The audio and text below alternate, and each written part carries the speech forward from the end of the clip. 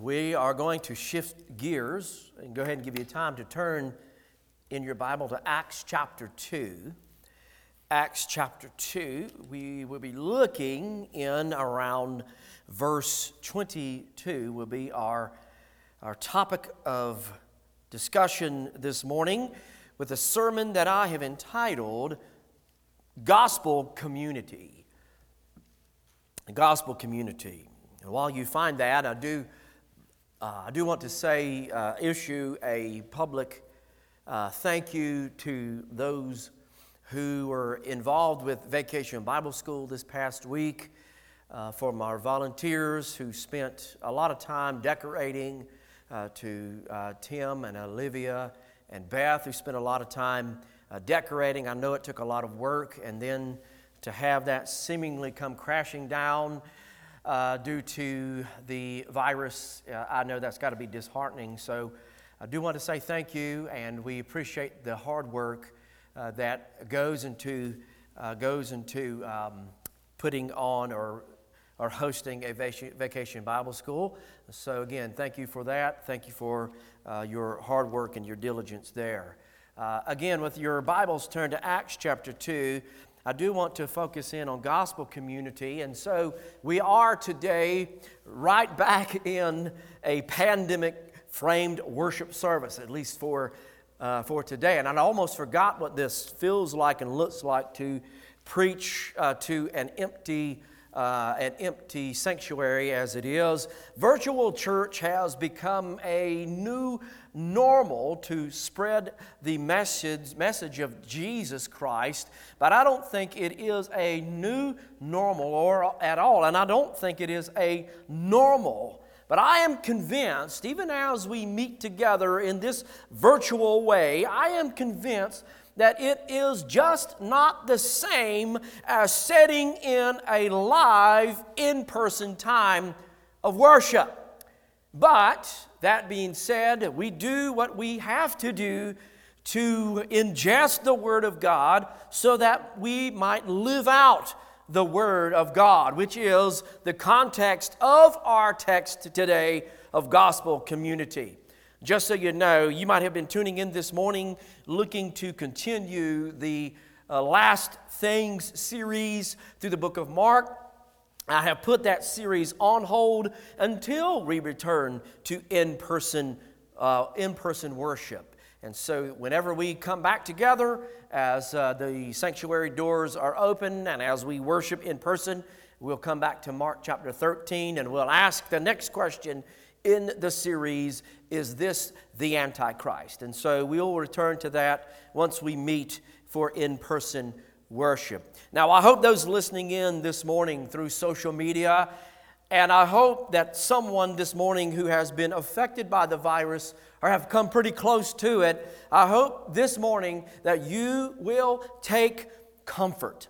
I want you to know that we are praying for you, regardless of how careful, regardless of how careless, regardless of how carefree that you have been over the virus. I do know one thing through it all is that we as the church must press on in any way that we can. And I pray that you will allow me this morning to preach freely. And I pray that you will allow me the freedom to dig a little bit, to meddle a little bit through the duration of the next few minutes that we spend together. And that being said, I hope that as the church, you have an ear to hear what the Spirit says to the church. I pray that you will give me opportunity to stir the pot just for a little bit.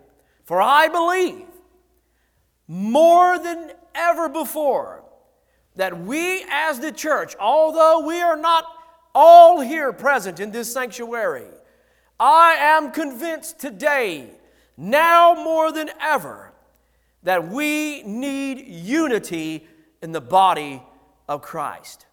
Now that sounds a little ironic since we are certainly not unified today and together for worship But as a whole, I know one day we'll come and we'll fill this sanctuary again. But we must be unified and together. Why? Because we are on the same battlefield. I think of that song, we're on the battlefield for my Lord. We're on the same mission, and we have the same vision. In fact, Paul, writing to the church of Ephesus, says in chapter 4 and verse 5, he says, there is one Lord, one faith, and one baptism. We all gather around this truth that there is one Lord, there is one faith, and there is one baptism. In fact, the Bible reminds us through the book of Acts, into which we will investigate in just a moment, the Acts of the early church. And there is a reason that this book is entitled The Acts of the Early Church. It is a history, it is a telling of the early church. So what we have is a description of the early church and not a prescription of the early church. This is what the church did. And throughout history, the church of the living God is at its strongest when it is together with the same purpose, the same mission and vision. And the enemy wants nothing more than to stir us up against one another. The devil wants nothing more but for us to be opposed to a purpose, to a mission, and to a vision. But I must wonder, I've got to think about this, and hopefully you have too. I wonder, how has it been that we have lost, as the body of Christ, that we have lost this most primitive and most foundational truth amongst the life and health of the church, and that is togetherness. It is with the framework of unity, it is with the framework of togetherness that I want to bring this message to you today. I want to speak to you on the topic of unity and how important it is for the church to display that they are together, that they love one another under the watchful eye of our Lord. Number one, our audience is with the Lord Jesus first and foremost. But there is a watching world. There is a culture that is watching us to see how we live our lives when we are in the presence of one another. Are we bickering all the time, or are we together? Do we show love towards one another, or animosity and division? A.W. Tozer, in The Pursuit of God, The Human Thirst for the Divine, said this: has it ever occurred to you that 100 pianos, all tuned to the same fork, are automatically tuned to each other? They are of one accord, being tuned, not to each other, but to another standard to which each one must individually bow. So, 100 worshipers meet together, each looking to Christ, are in heart nearer to each other than they could possibly be, were they to become unity conscious and turn their eyes away from God to strive for closer fellowship. In short, the closer that we are to Jesus, the closer we are to one another. And the closer we are to one another, the closer we are to Jesus. It is when that we have our eyes on the Lord Jesus Christ that we are more in tune with each other. In fact, I really think about the commandments that were given. The commandments that were given was to love the Lord your God with all your heart, mind, soul, body, all that you have. And as we love God with our whole being, we will naturally love one another. So it is, if I've got my eyes on Jesus Christ, worshiping Him, loving Him, following Him, then that means that I'm going to love my neighbor as myself, and we're going to draw together in unity and togetherness. In fact, it is when we are stitched together that we make an impression on the world for Christ's sake. So this morning, I want to speak to you also about knowing of your salvation, because I believe that your certainty in salvation certainly helps bring unity to the body of Christ. So we love the idea of recovery. We love the idea of restoration. We love the idea of revival. And in October, and many times throughout the year, we forget that restoration and revival is an ongoing part of the disciples' life. In fact, in October, we'll hold our revival here. And we often pray that the Lord would stoke the fires of revival and bring the right people in to preach the Word, and that not only will we hear the Word, but apply the Word and move out in faith and to engage the world that we live in. But it is more than just one notch on the calendar. It is literally a lifestyle of restoration. It is a lifestyle of revitalization. It is a lifestyle of revival. One cannot have restoration and spiritual revitalization if they are not hid in Christ to begin with. One certainly cannot have unity if they are stuck in an area of uncertainty about their salvation. So maybe right now you are struggling with the certainty over your salvation. And we want you to know that you know. We want you to be sure of your salvation, to be sure that you are saved. And if you have been grappling with this issue of salvation, I do pray by the end of this message today that the Holy Spirit will purify you of that doubt, cleanse you of that doubt once and for all.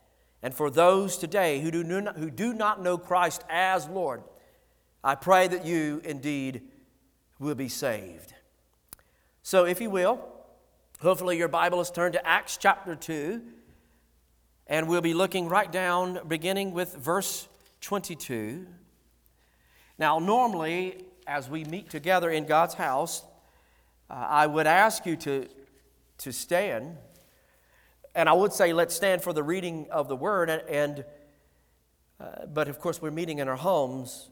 But maybe in your home right now, many listening in, maybe you would stand in your living room, or wherever you might be. You might be in your bedroom or wherever you might be at. Certainly if you're in your car driving, you can't stand there. But I'll ask you, if you will, let's stand together as I read this portion of God's Word in Acts chapter 2. Let's stand in unison together. In Acts chapter 2, verse 21, the Bible says, "And it shall come to pass that everyone who calls upon the name of the Lord shall be saved." Men of Israel, hear these words. Jesus of Nazareth, a man attested to you by God with mighty works and wonders and signs that God did through him in your midst, as you yourself know, this Jesus delivered up according to the definite plan and foreknowledge of God, you crucified and killed by the hands of lawless men. God raised him up, loosing the pains of death, because it was not possible for him to be held by it. You may be seated. And may the Lord add his blessing to the reading of the Word, and the Word to our heart and to our mind as we contemplate what it means to live in gospel community. Now, you do know that the beginning of that, verse 21, in fact, the verses do not say that all will be saved. It says, "For whosoever calls upon the name of the Lord shall be saved." Now, those verses do not say that all will be saved. In fact, the book of the Revelation displays that there will be some that are lost and that will be separated from the goodness of God forever. It doesn't say that you can save yourself. It does not say or does not present a gospel that says that I can save myself or that I can do something to inherit some merit for salvation. So I cannot save myself. It is not in myself. I have nothing to boast over. So let me ask you this. Does the verse imply that the death of the Lord Jesus Christ automatically applies to everyone? In other words, does it say that everyone will be saved? The verse doesn't say your tradition will save you. It doesn't say your baptism will save you. Simply put, it says everyone that calls upon the name of the Lord will be saved. Even in a descriptive book such as Acts, we find this is how one is to be saved because it borrows from the Old Testament and then moves forward in the words of the Apostle Paul that says the same thing in a prescriptive way. Acts chapter 2 is a chapter that demonstrates and shows what gospel community looks like. The unity of the early church is a very great example. It is foundational for the church today. It is foundational. But over the centuries, over the ages, humankind has done what it does best, if you will, if you want to call it best, in the local church. They have let preferences dictate missiology. And what I mean by that we as a church have let our culture cloud our minds over who is worthy to receive the good news. And by the way, who is worthy to receive the good news? Who has the social clout to receive the good news? When the Bible tells us there is none good, no, not one. But we have let preference cloud our missiology. We have let preference cloud worship. We have let preference cloud many things in our lives. Ignatius of Antioch said, "Take heed then often to come together to give thanks to God and to show forth His praise." Why? "For when you assemble frequently in the same place, the powers of Satan are destroyed, and the destruction at which he aims is prevented by the unity of your faith." The enemy would like nothing more than to single out the individual worshiper so that he might sow discord, so that he might plant doubt. It is when we come together with same mission, same vision, same ideas, the same gospel, is when the enemy trembles. So I want to just move through the text today, and I would submit to you that restoration only comes through the regenerate church. In short, ye must be born again. The book of Acts gives us a history lesson, for it is the Acts or history of the early church, the early lives of the apostles, and how God moved in such a mighty way in their lives, and how the gospel of Jesus transformed the whole landscape of the world by just a ragtag gang of misfits that turned the world upside down for the name of Jesus. It is written by Luke to his publisher Theophilus. Luke gives this investigative reporter's insight to the life-changing words of Jesus as they are lived out through the Acts of the apostles and pointing to future disciples. Early on in verse 8 in chapter 1, his followers received the promise in Acts chapter 1 and verse 8. "You will receive power when the Holy Spirit has come upon you." Why is that important? Because you will be my witnesses in Jerusalem, in Judea, Samaria, and in all the ends of the earth. Now, following this great promise, Jesus ascended, and the church now awaits His return. We await the return of our Lord. We anticipate His return. The return of the Lord Jesus is imminent, but He has called us to a work too. Until He returns, He has called us to a work. He has called us to serve Him. And now the beautiful reality of all this is the disciples were so changed by the Holy Spirit. They were so changed by the Lord that they followed through with this command. And Jesus had met them together, drawn them together. They met together waiting for this promise of the Holy Spirit to come to pass on what we call the day of Pentecost. Acts chapter 2 is a very well-known chapter in the book of the Bible. I want you to hear this, church. It is when the disciples were together, waiting and anticipating a work of God. That was when God Himself sent His Holy Spirit to dwell with His church. But it was when they were together, when they were waiting, when they were anticipating an act of God, God showed up. And I believe that works today too. Anticipating God to do great things, waiting, anticipating in faith for God to show up. Listen, are you anticipating the Holy Spirit to lead you this morning in your home, to lead your family, in maybe revitalization, maybe revival, or maybe even restoration? Church, are you expecting the Spirit of the living God to work and to save someone? Do you still believe that Jesus saves souls today?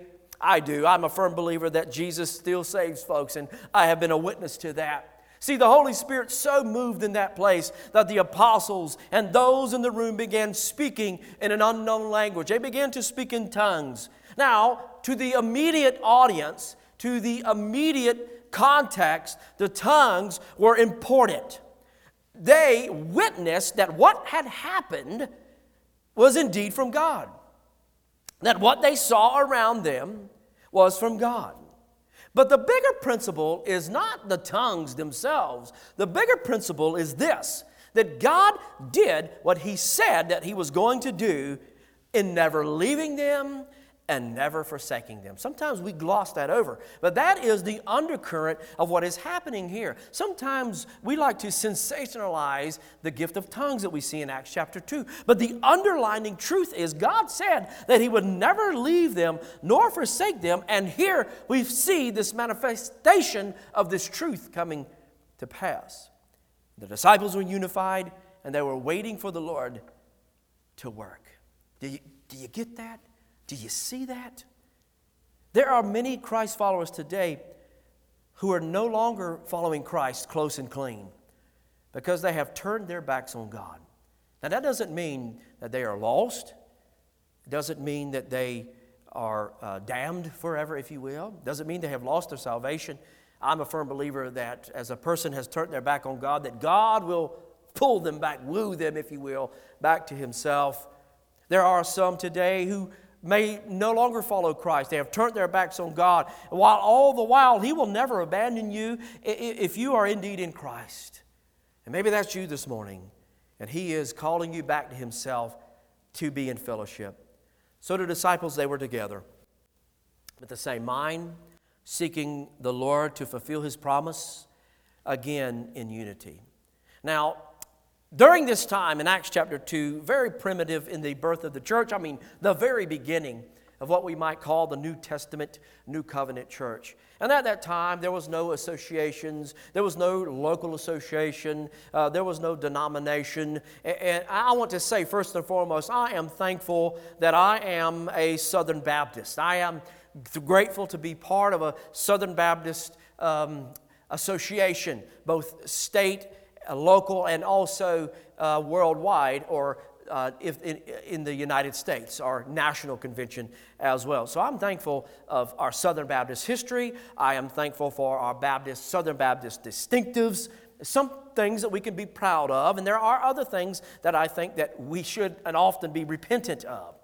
But I've got to say, no matter what denomination, no matter what association, I would say that the SBC, as people of the book, I believe, the SBC will not save one single person. Denomination will not bring a person to salvation. They cannot save one person. A name on the membership roll of the church will not save one single person. Now, I believe that if your name is on the membership roll of a church, you must be born again. Your amount of, let's say, community service will not save you. It doesn't matter how many mouths that you have fed in the name of community service. Salvation comes from one genuinely calling on the name of the Lord, repenting of their sins, and being saved. So they were together and filled with the Spirit of God, that others took notice of this mighty work of the Lord. This being the birth of the New Testament, New Covenant church, because the people were genuinely grafted together. But it took a rebirth. Now, once the church was equipped and empowered by God, Peter begins to preach to the Jews surrounding them. And I would even imagine that his brethren, his people, if you will, the Hebrew people, the Jewish people around, I would imagine there was even some Gentiles that were mingled in. Paul gives this brief description of what they just saw by saying, what you have just witnessed is a fulfilled prophecy that in the last days, the Holy Spirit of God will show itself in these ways. We will see dreams and visions. We find this in the minor prophet Joel's writings. But Acts 2:21 says, and it shall come to pass that everyone calls upon the name of the Lord shall be saved. And I would say to you that verse 21 is the fulcrum verse really the fulcrum verse and prerequisite for all that is done in the name of the Lord Jesus. Meaning, you must be born again. I would say that this verse is a reference to Joel chapter 2 and verse 32. As I mentioned that Joel also mentions dreams and visions, now also Peter will reference Joel 2 and verse 32, that it shall come to pass that everyone who calls on the name of the Lord shall be saved. So salvation is that pivotal point. It is foundational. This would be reiterated later in the voice of the Apostle Paul, who says in Romans 10 and verse 12, for there is no distinction between Jew and Gentile or Jew and Greek, for the same Lord is Lord of all, bestowing His riches on all who call on Him. Verse 13, for everyone who calls on the name of the Lord will be saved. So what we find in that verse is a trajectory from an Old Testament passage to a New Testament description to a letter, or to the book of Romans, a prescription. Everyone who calls upon the name of the Lord shall be saved. And now that the groundwork has been laid through the handwriting of Luke to Theophilus, if you will, the actions of the Apostle Peter. Peter began to preach to those who would listen. And I would say to you that that mode of operation has not changed to this day. And the preaching is for those who will have an ear to hear it. And that has not changed to this day. In fact, sometimes I would find myself preaching, and then there would no doubt be some folks who does not have an ear to hear, and something is said or done in the service. God breaks up that heart of stone, and they begin to hear the voice of the Holy Spirit. So God does this this gracious work, this magnificent work for those who would listen. Peter began to preach. He said, men of Israel, as to remind them of this wonderful promise. He says to them, hear these words now, or do it now, and gathers in closely to say, listen. He begins to share with them the gospel and how Jesus Christ came on behalf of God. Truly the Messiah, performing mighty works and preaching and teaching to them. If you recall in the book, Gospel of Mark, there was people that had gathered all around Jesus to hear His doctrine, to hear His teaching. This man Jesus, who was the Son of God, was delivered up into the hands of criminals and treated as a criminal himself, although He had no sin. What is so amazing about this episode is that Peter is preaching to many of those people who figured that they were drunk. Speaking in tongues, they said it's early in the day, they must have wine or strong drink, and it seems as if they are drunk. But the glorious reality of all this is the beautiful gospel demonstrates that a few delivered Jesus up to be crucified. As he says, delivered up into hands of men to be crucified. But the beautiful truth of it is this: because He is alive, He is risen from the dead, because we know that the sting of death could not hold Him in the grave. And we have a multitude, a catalog of songs that sing of the risen and resurrected Lord. We gravitate around the Corinthian Creed in 1 Corinthians 15 of the resurrection. The grave could not hold Him. It could not keep Him in the ground. And I can almost hear the Apostle Peter preaching. We prayed for Jesus the Messiah. We prayed for ages for the Messiah to show up. All the words of the Messiah, all the miracles of Jesus, all the miraculous deeds that Jesus performed, from the feeding of the 5,000, the miracle out of His hand, even all through life's His ministry, walking on water, healing the sick, Everything in Christ's life and ministry at that one pivotal point in history was authenticated as being true when Jesus stepped out of the grave alive and alive forevermore. All the miracles, every word of Jesus was stamped as truth when He arose from the dead. So it is vital to note that even those who were of Hebrew origin, those who are witnessing the birth of the church here, could not even get on mission, cannot even serve the Lord, cannot in this day even lift one finger in the name of Jesus without being born from above or being reborn. They must be born again. They must know, as my preacher back home used to say, they must know that they know that you know that you know that you know that you're in Christ. There are a few things in this world that I know we must have certainty over, and salvation is one of those. You can know.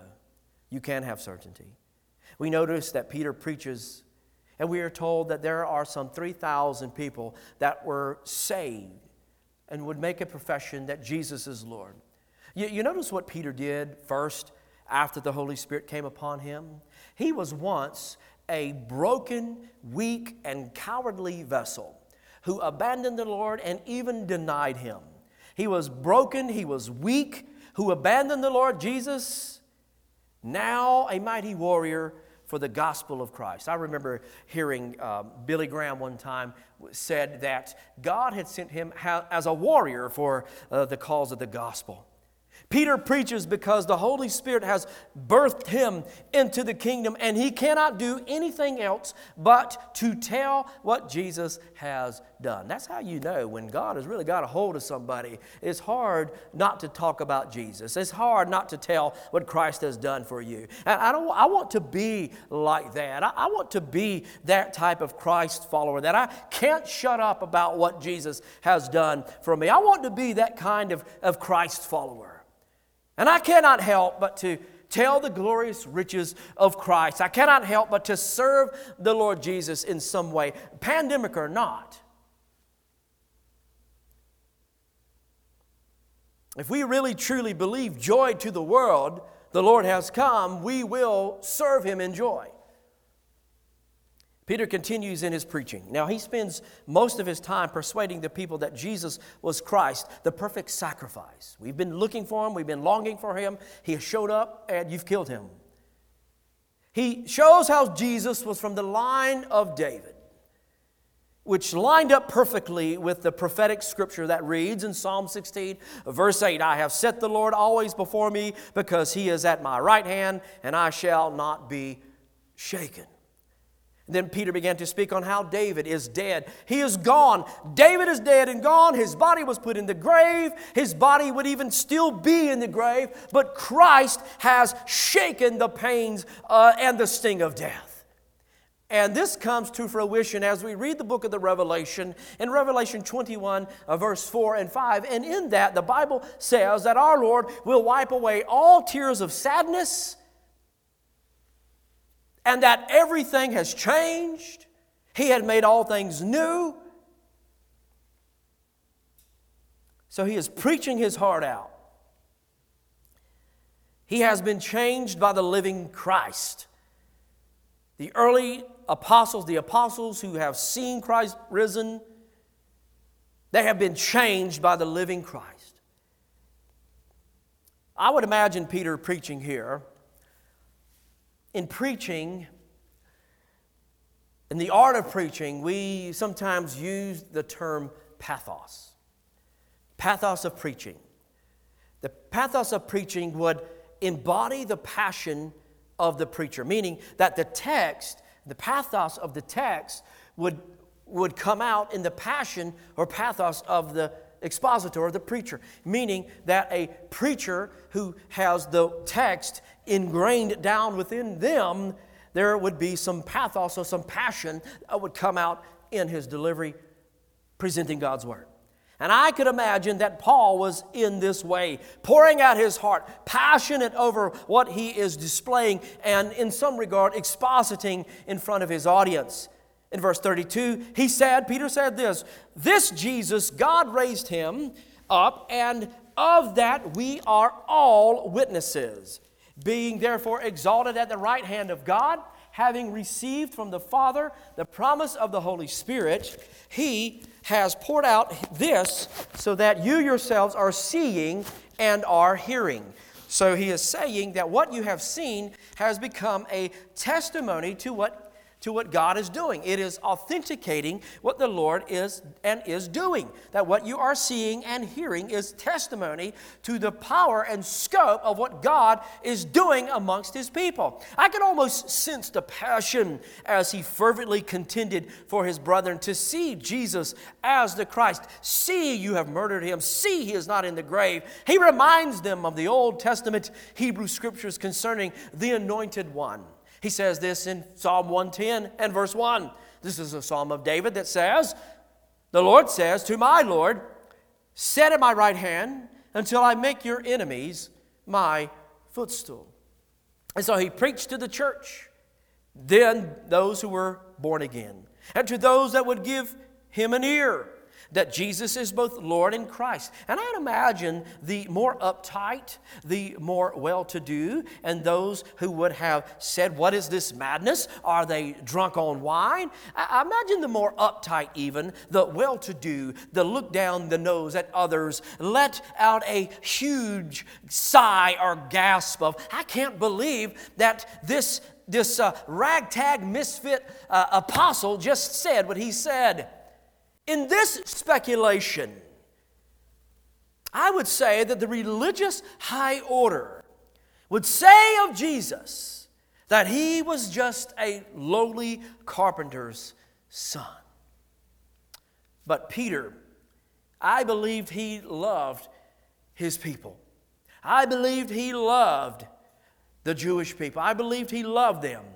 He pleaded for them. He pleaded with them, preaching and persuading. And at the end of his sermon, they asked him, what shall we do? Now, I have only had that happen one time in my ministry, where someone would ask me right out of the blue, what must I do? How do I become a follower of Jesus? He instructs them to start the same place you always start. In the economy of God, you start the same place that it has always been the starting place at. You start with repentance. It has always been repentance, and that has not changed.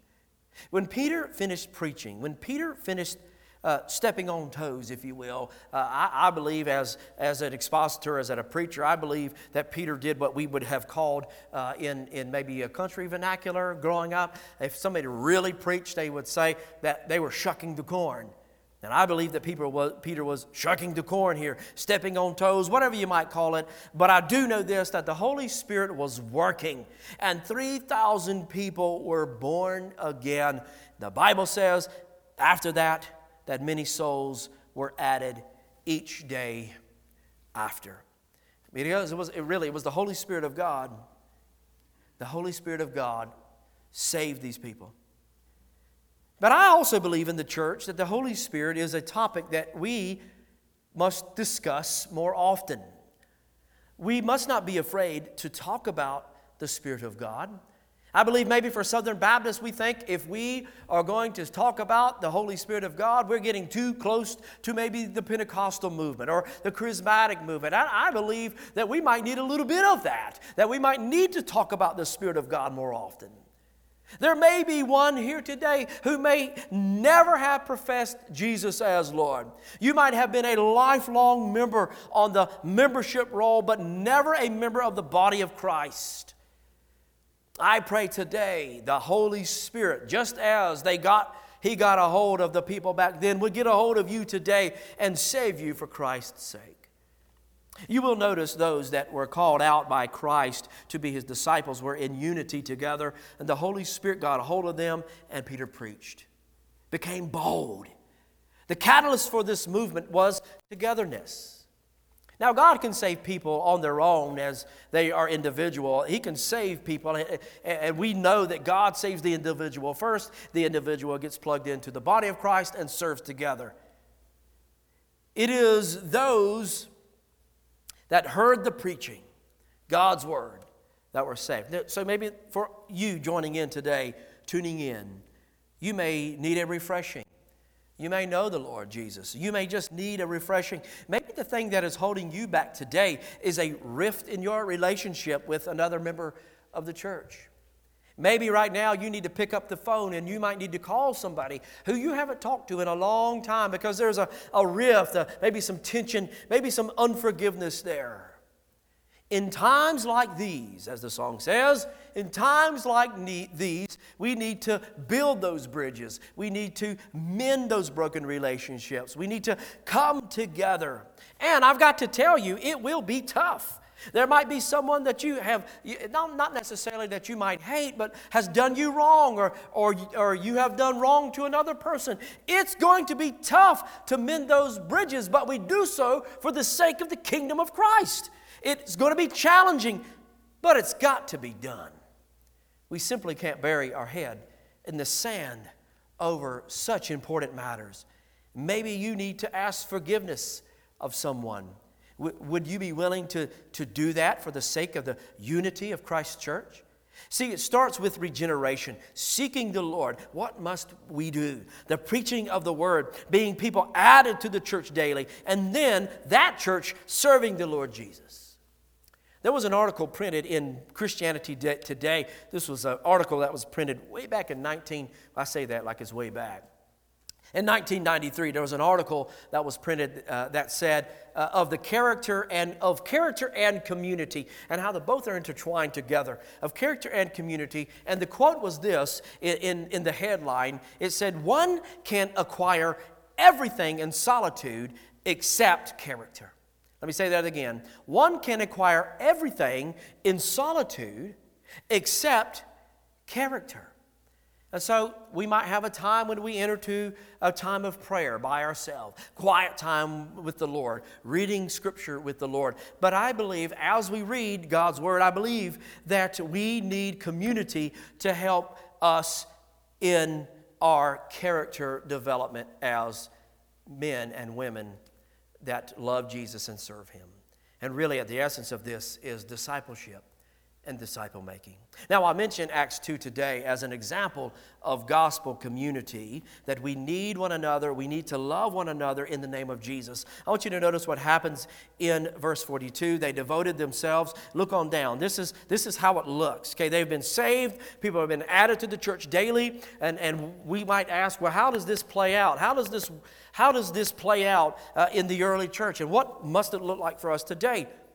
It says they devoted themselves to the apostles' teaching and the fellowship of the breaking of bread and prayers. So in short, they worshiped together. They sat under the Word of God together. They fellowshiped together. They ate together. They broke bread together. They prayed together. And all came upon every soul. And many wonders and signs were being done through the apostles. And so again, this togetherness, many signs were done through the early church. Verse 44, and all, it says, believed. They were together and had all things in common. And by the way, before somebody might say, this looks like socialism. This isn't the early phases of socialism. They gave freely. It was not taken from them by force. They gave freely because they all believed what Christ had said. They all believed that He was alive. They all believed the gospel, and they had all things in common. Verse 45, they were selling their possessions and belongings and distributing proceeds to all because they had the free will to do so. It was not taken from them, of course, against their desire. It was they themselves saw a need, and in their context, they said, well, you know what? We can sell some things and we can help those who are in genuine need. Verse 26, day by day. See, the early church, they met almost daily. The early church almost met daily. They attended the temple together. They broke breads in their homes together. They received their food with glad and generous hearts. Verse 47, and they worshiped. They worshiped together, praising God and having favor with all people. And the Lord added to their number daily, day by day, those who are being saved. And now I believe, we often pray for revival. We pray for people to be saved. But I believe if we look at Acts chapter 5, or chapter 2, from 45 on, I believe if we seek to come together with these commands, these imperatives, if you will, I believe if we mirror this some way in our local church, I believe that we will see God add to His church daily. So I leave you with these words from Charles Haddon Spurgeon. These are the words from who is called the Prince of Preachers, Charles Spurgeon. He says, "It is a face that Christians can rejoice in deep distress. It is a truth that if you put them in prison, they will sing. Like many birds, they sing best in their cages. It is true that when waves roll over their soul, they never sink. They have a buoyancy about them that keeps their head always above the water and helps them sing in the dark night, saying, 'God is with me still.' And the sense of unity and the sense of togetherness can never, ever be abandoned." And the ironic thing about that is we are not together this morning, but we are together. We are not here meeting in the sanctuary, but we are still together in this way.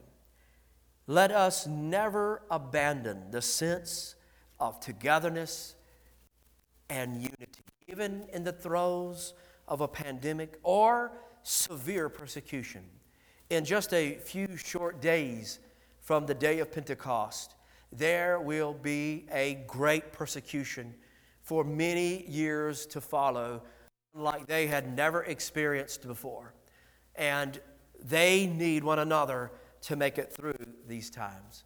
So what I want us to do right now, while you're in your home, I'm going to pray right here in closing. What I want you to do in your home right now with your family, maybe you're by yourself, and that's fine too. If you're listening in, I don't know if you can kneel down next to your chair, your bed, or your couch, or join together with your family. I'm going to pray for three things, and I'm going to list them. You have the privilege of turning the live stream off at this moment and praying these things, or you can pray together as I pray, praying in your home as that final act of worship in your home from today's time together in God's Word. But I'm going to pray for three things. I'm going to give them to you. You can either pray with me, pray in your home, lead your family in this time of prayer. But here are the three things I want to pray in conclusion from Acts chapter 2 on gospel community. Number one, I pray for unity amongst the body. Unity amongst the body of Christ. Secondly, we're going to pray for salvation. For those who might not know the Lord Jesus, maybe even in your home, maybe somebody that you know that does not know the Lord, we're going to pray for salvation. And then lastly, we're going to pray for rededication for those who have strayed. For rededication for those who have strayed. So at this moment, you can pray with me or pray with your family in your home. Let's pray together.